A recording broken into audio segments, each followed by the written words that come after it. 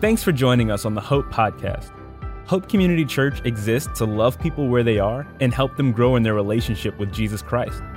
By pursuing this relationship together, we can change the world. We have multiple locations, including an online service found at gethope.tv. If you're not from the greater Raleigh-Durham area in North Carolina or near our Agape campus in Haiti, we'd love to still have you be a part of what Hope is up to through our online services. If you do live in our physical area, go to our website at gethope.net to check out where our campuses are located and our service times. Please like and share this with your friends or family. We are so glad you stopped by.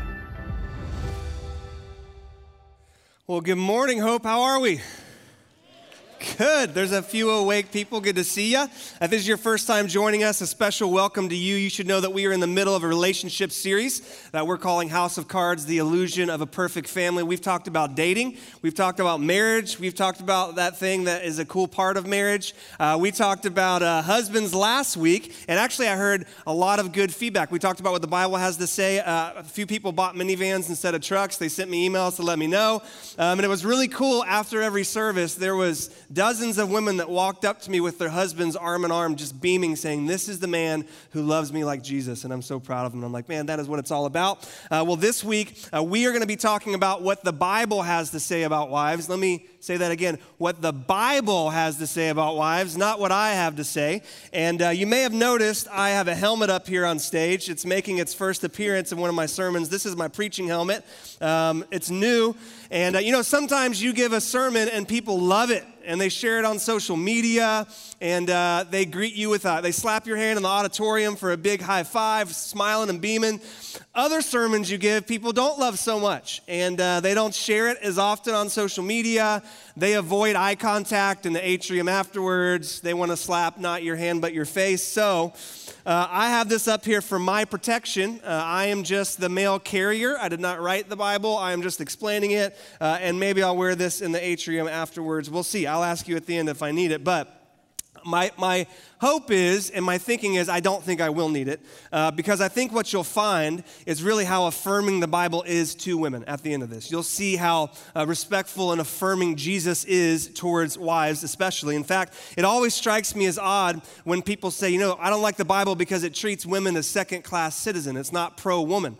The Bible is emphatically pro-woman. In fact, that's one of the main reasons the Romans persecuted the early church, because they had this crazy idea that women had the same dignity and worth as every other human being. That's why they were persecuted. In fact, if you just flip through the first few pages of just the New Testament, you will see this play out. In Matthew, the first book of the Bible, and the first chapter, it gives us a genealogy of Jesus, or it traces genealogy's family tree all the way back to Adam, and there's 3 women in that record at a time where women were not included in historical records.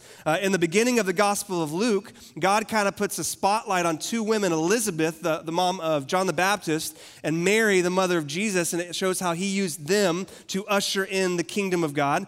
Anna is a prophetess, a woman prophet that anoints Jesus or blesses Jesus at his birth. Jesus was a crazy rabbi in that he invited women as well as men to be a part of his followers. God saw fit that women were the only eyewitnesses to the resurrection, which is kind of the cornerstone of our faith, and they were key leaders in the early church. So you can't pick up the Bible and not see women playing a huge part in God's plan, and that's my hope. By the end of this, you will see that God wants to and can use you in a big way to expand his kingdom, to impact this world, and one of the main ways he wants to use you and work through you is through the way that you tell your part of the story of the gospel, and the way that you love your husband, and the way that you respond to your husband. So last week, we saw that husbands had 2 callings from God. Anybody remember what they are?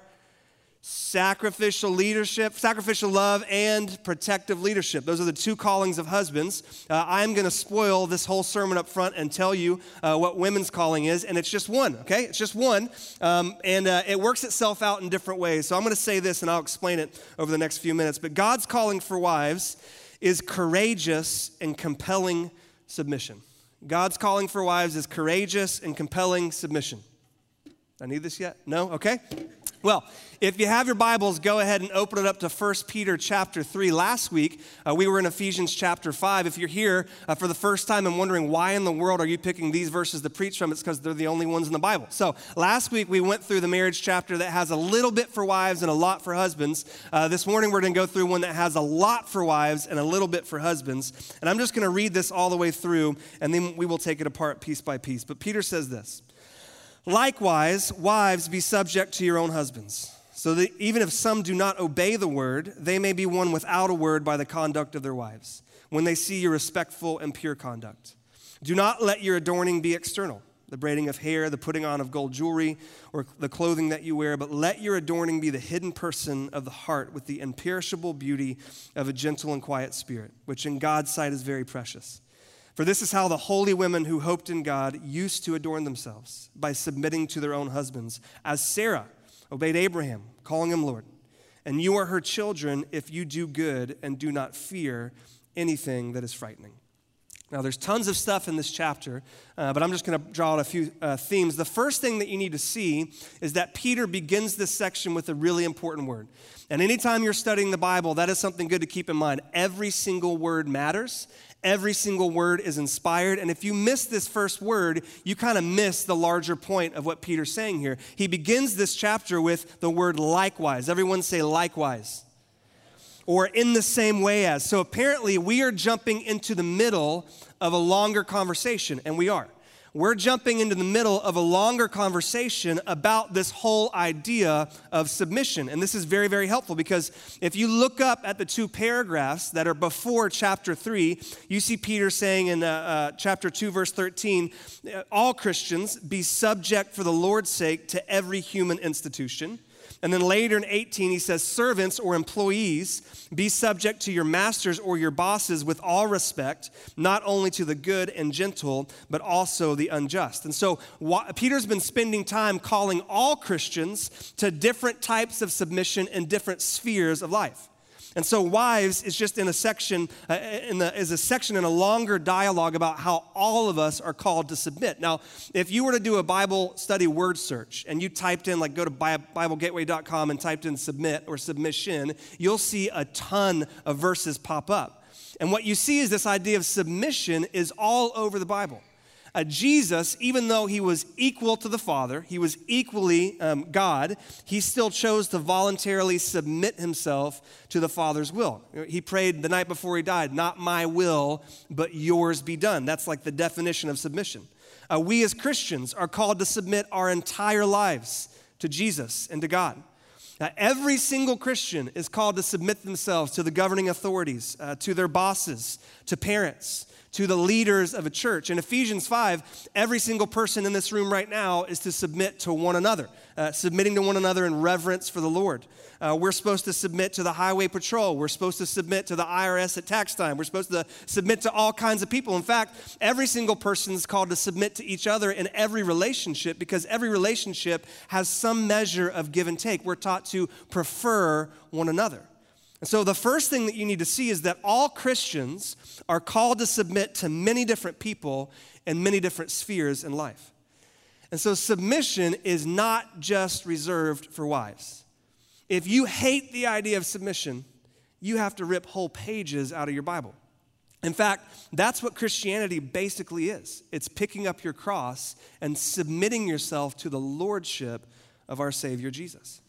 And so Peter's just pointing out that this same type of submission that we're called to in these different spheres in life, they need to be a part of a godly marriage. He's saying, so in the same way, wives, make this type of submission a part of your relationship with your husband.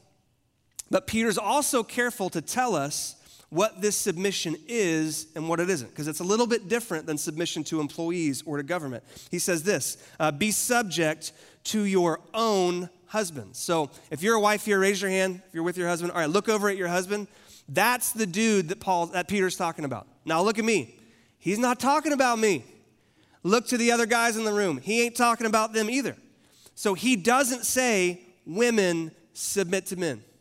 That is nowhere in the Bible. He says, wives, submit to your own husbands. So if you want to be the CEO of a Fortune 500 company, go do it. If you want to be a boss or a leader, and that includes oversight or the leadership of men, do it for the glory of God, right? We need more of you. There's nothing in the Bible about all women submitting to all men. That is not what this type of submission means. In fact, let me give you some other things that this type of submission does not mean. It doesn't mean inequality. God didn't look at your husband and said, man, he is way more gifted and qualified than you to do this whole leadership thing.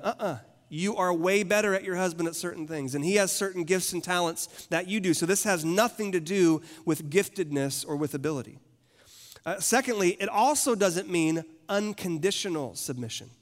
Now, guys, as husbands, we are called to unconditionally love and protect our wives, no matter how they respond, no matter what they're doing. Wives, you are not called to unconditional submission. In fact, there are many times where you are commanded to not submit. There's a few stories in the Old Testament where a husband wanted to do something dumb and the wife said, no, and did the exact opposite, and she's applauded. She's lifted up as an example of a godly woman. So listen, you do not follow your husband into sin. You never do that. You never follow your husband into a decision that might harm you or harm your family. This also means that you do not endure any sort of abuse whatsoever, whether that's verbal, financial, emotional, sexual, physical. In those cases, submission is completely off the table, and you call one of the pastors here, one of the leaders here. We want to walk through that season with you. So it's not unconditional. It's also not something done to you. It's something that you voluntarily do. So husbands, you should never, ever, ever demand that your wife submit. If your husband does that, you call me and I'll work it out with him, okay? In fact, husbands, I don't think that you should even ask. This is between her and God. You work on being the type of loving and protecting and sacrificial husband that she would want to follow, but you don't ask. This is not something that is done to her. It's something that she voluntarily does. And lastly, submission is not black and white. So the only explanation we have of wives submitting to husbands is in Ephesians chapter 5. It's very short, and this chapter that we just read. And if you'll notice, there's not a list of do's and don't do's. There's not a clear set of rules. There's not in this situation, this is what this looks like. In this situation, no. It's going to look different in every single marriage. So God isn't talking about a job description. It's more of a disposition. It's more of an overall approach to marriage that's going to play out differently in every single relationship. So if that's what submission is not, what does submission look like in a marriage? What is it? What's a good definition? Well, this is mine that I put together this week. I hold on to the right to change my opinion later in life, but just taking all the verses and stuff and putting them together, this is the best thing that I could come up with. Here's what I say. Submission is a voluntary disposition to affirm your husband's calling to lead and to use your gifts to help him do that. So it's a voluntary disposition to affirm your husband's calling, the weight of responsibility that God has given him, and this disposition, how can I help? How can I partner with you? So when you get married, here's how I think about it. When you say I do on that day in front of your friends and in front of God, it's like the moment you say I do, God kind of takes the two of you and says, all right, there's some stuff that you got to know before you continue in this marriage thing. So I want to talk to you privately. So wife, you stay right here. I'm going to go talk to the husband. So God takes your husband into like a private room, and they're there for a while. It's like an hour or 2 or 3 or 4. And finally, when God's done talking to your husband comes out and you're like, have you been crying? Like he's a little shaky. He's a little intimidated. And yet there's this commitment. You can just see him, I'm ready to storm a hill. And so God kind of takes your husband to be with you, and then he looks at you and says, all right, I've talked to your husband. I've told him exactly what it is that I expect of him, what his responsibility is. I've talked to him about consequences, all that sort of stuff. And I want you to know that I'm going to be with him and give him everything that he needs to love and to protect. And I'm going to be with you as well. But now here's what I want you to do. I want you to help him live up to the calling that I've just given him. I want you to help him live up to everything that I've just called him to. And you say, okay. That's what biblical submission is. It's the realization of this immense responsibility your husband has and this disposition of, how can I help? How can I support? And your husband needs your support.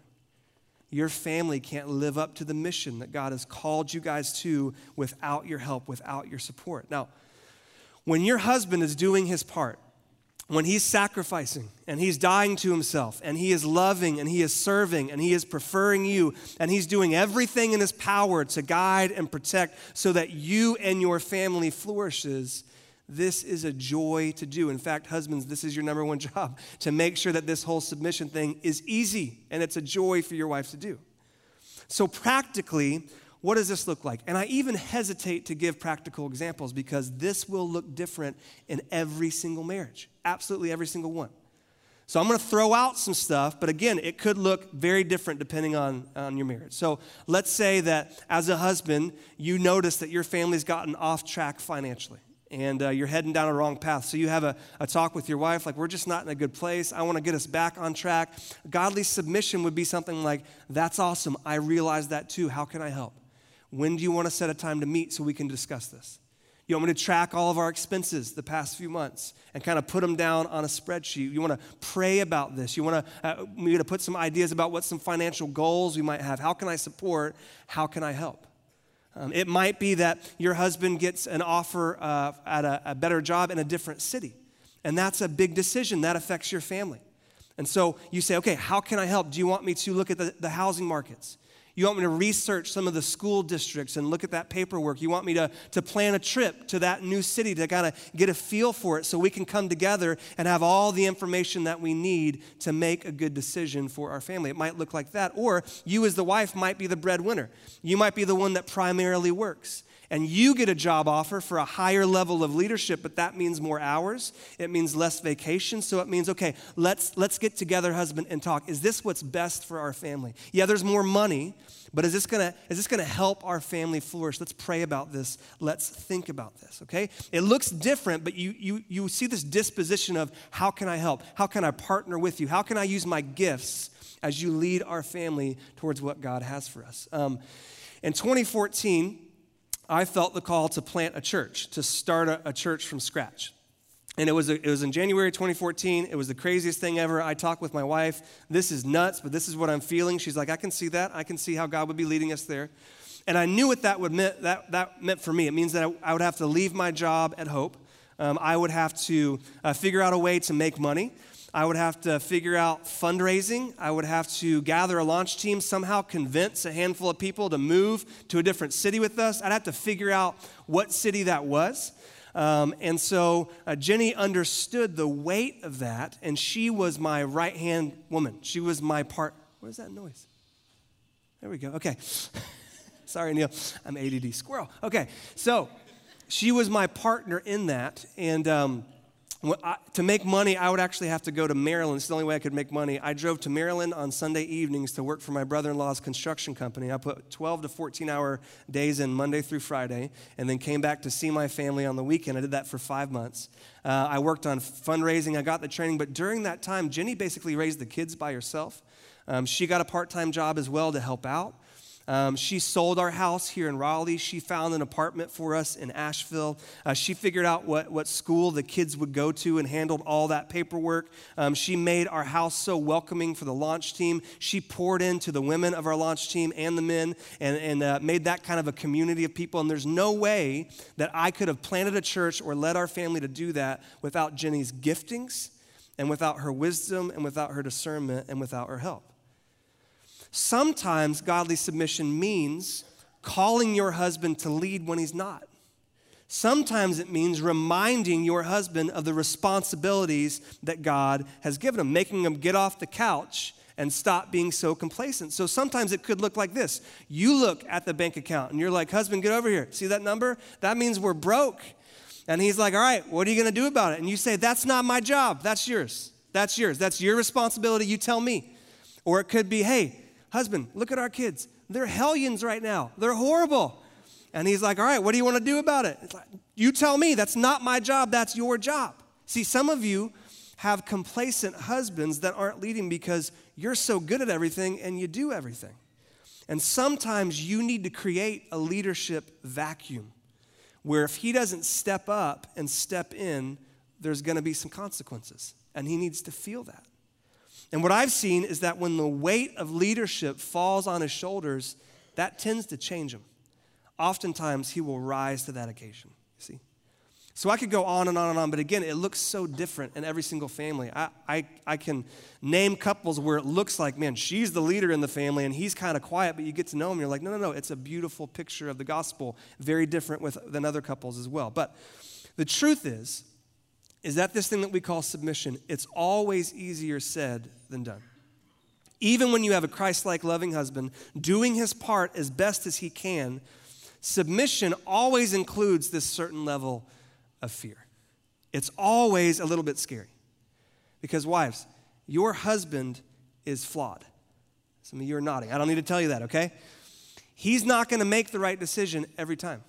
He's not going to make the perfect decision every single time. And it can be scary to make a move or to change jobs or to change your kid's school with knowing there's a very real possibility that this is not going to work out, that this might not be the direction that God wants to take you.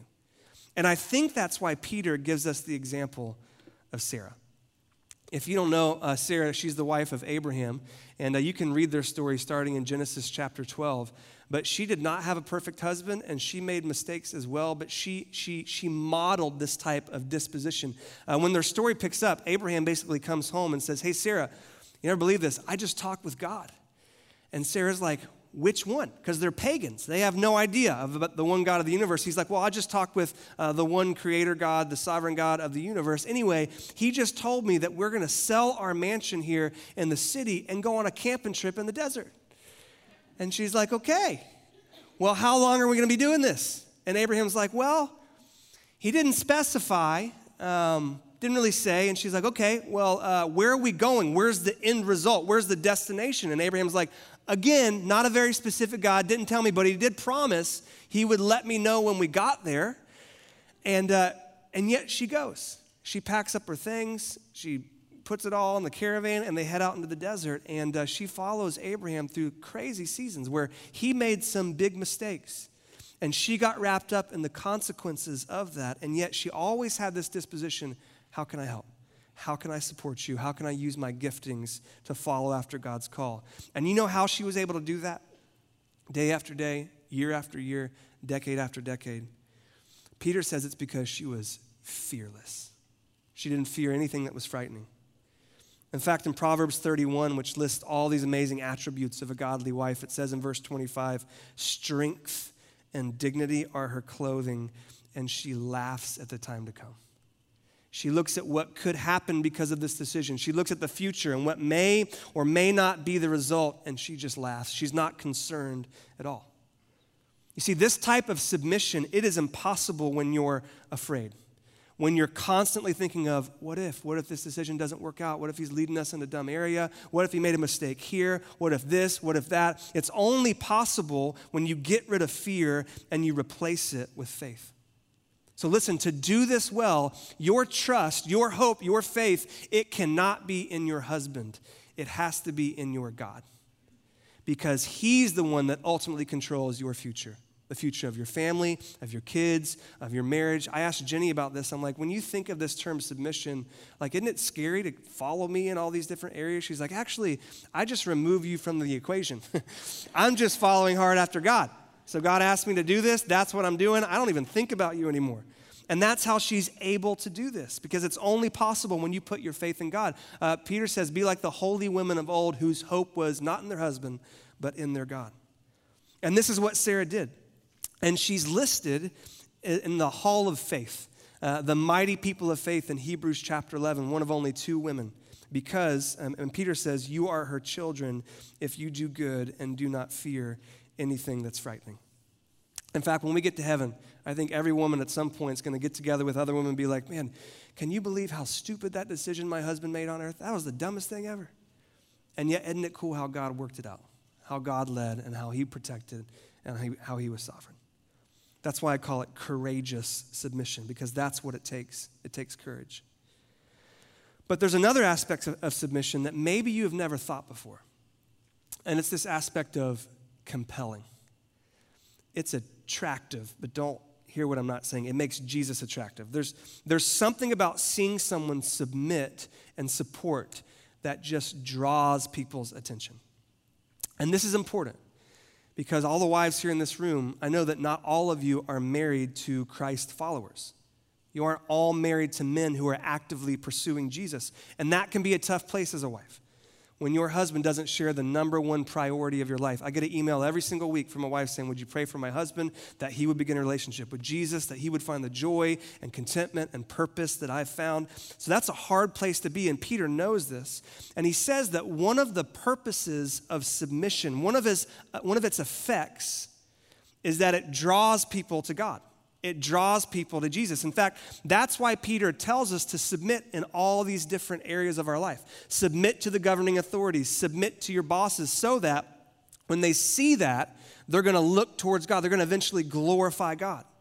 And Peter says it's the same with marriage. He says, wives, be subject to your own husbands so that even if some do not obey the word, they may be won without a word by the conduct of their wives when they see you respectful and pure conduct. And Peter says that when you submit, when you take on this disposition of here's all my rights, here's all my privileges, here's what I'm free to do, but I'm going to lay that down to support and partner, he says you actually put on a wordless sermon of the glory and the goodness and the beauty of Jesus.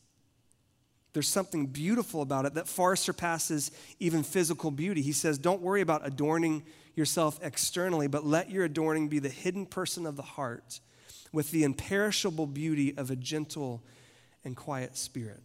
And we hear that gentle and quiet, and you're like, oh, I am woman, hear me roar. But he's not talking about a personality. In fact, those two words, you know who uses those two words to describe themselves? Jesus. Jesus does. In Matthew 11, take my yoke upon you and learn from me, for I am gentle and lowly of heart, and you'll find rest for your souls. And I think we can all agree that there was something about Jesus that just drew people towards him. Something about his demeanor was just a magnet.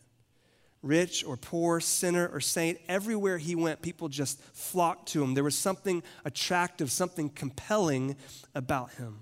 And Peter says that when you take on this demeanor of Jesus, this disposition of here's all my rights, here's my privileges, here's what I can and can't do, and I'm going to lay that down and prefer someone else, that this can attract your husband to Jesus and all the other people in your life as well. I was talking with a church planter friend of mine a few years ago, and he planted a church down south. And he was telling me the story.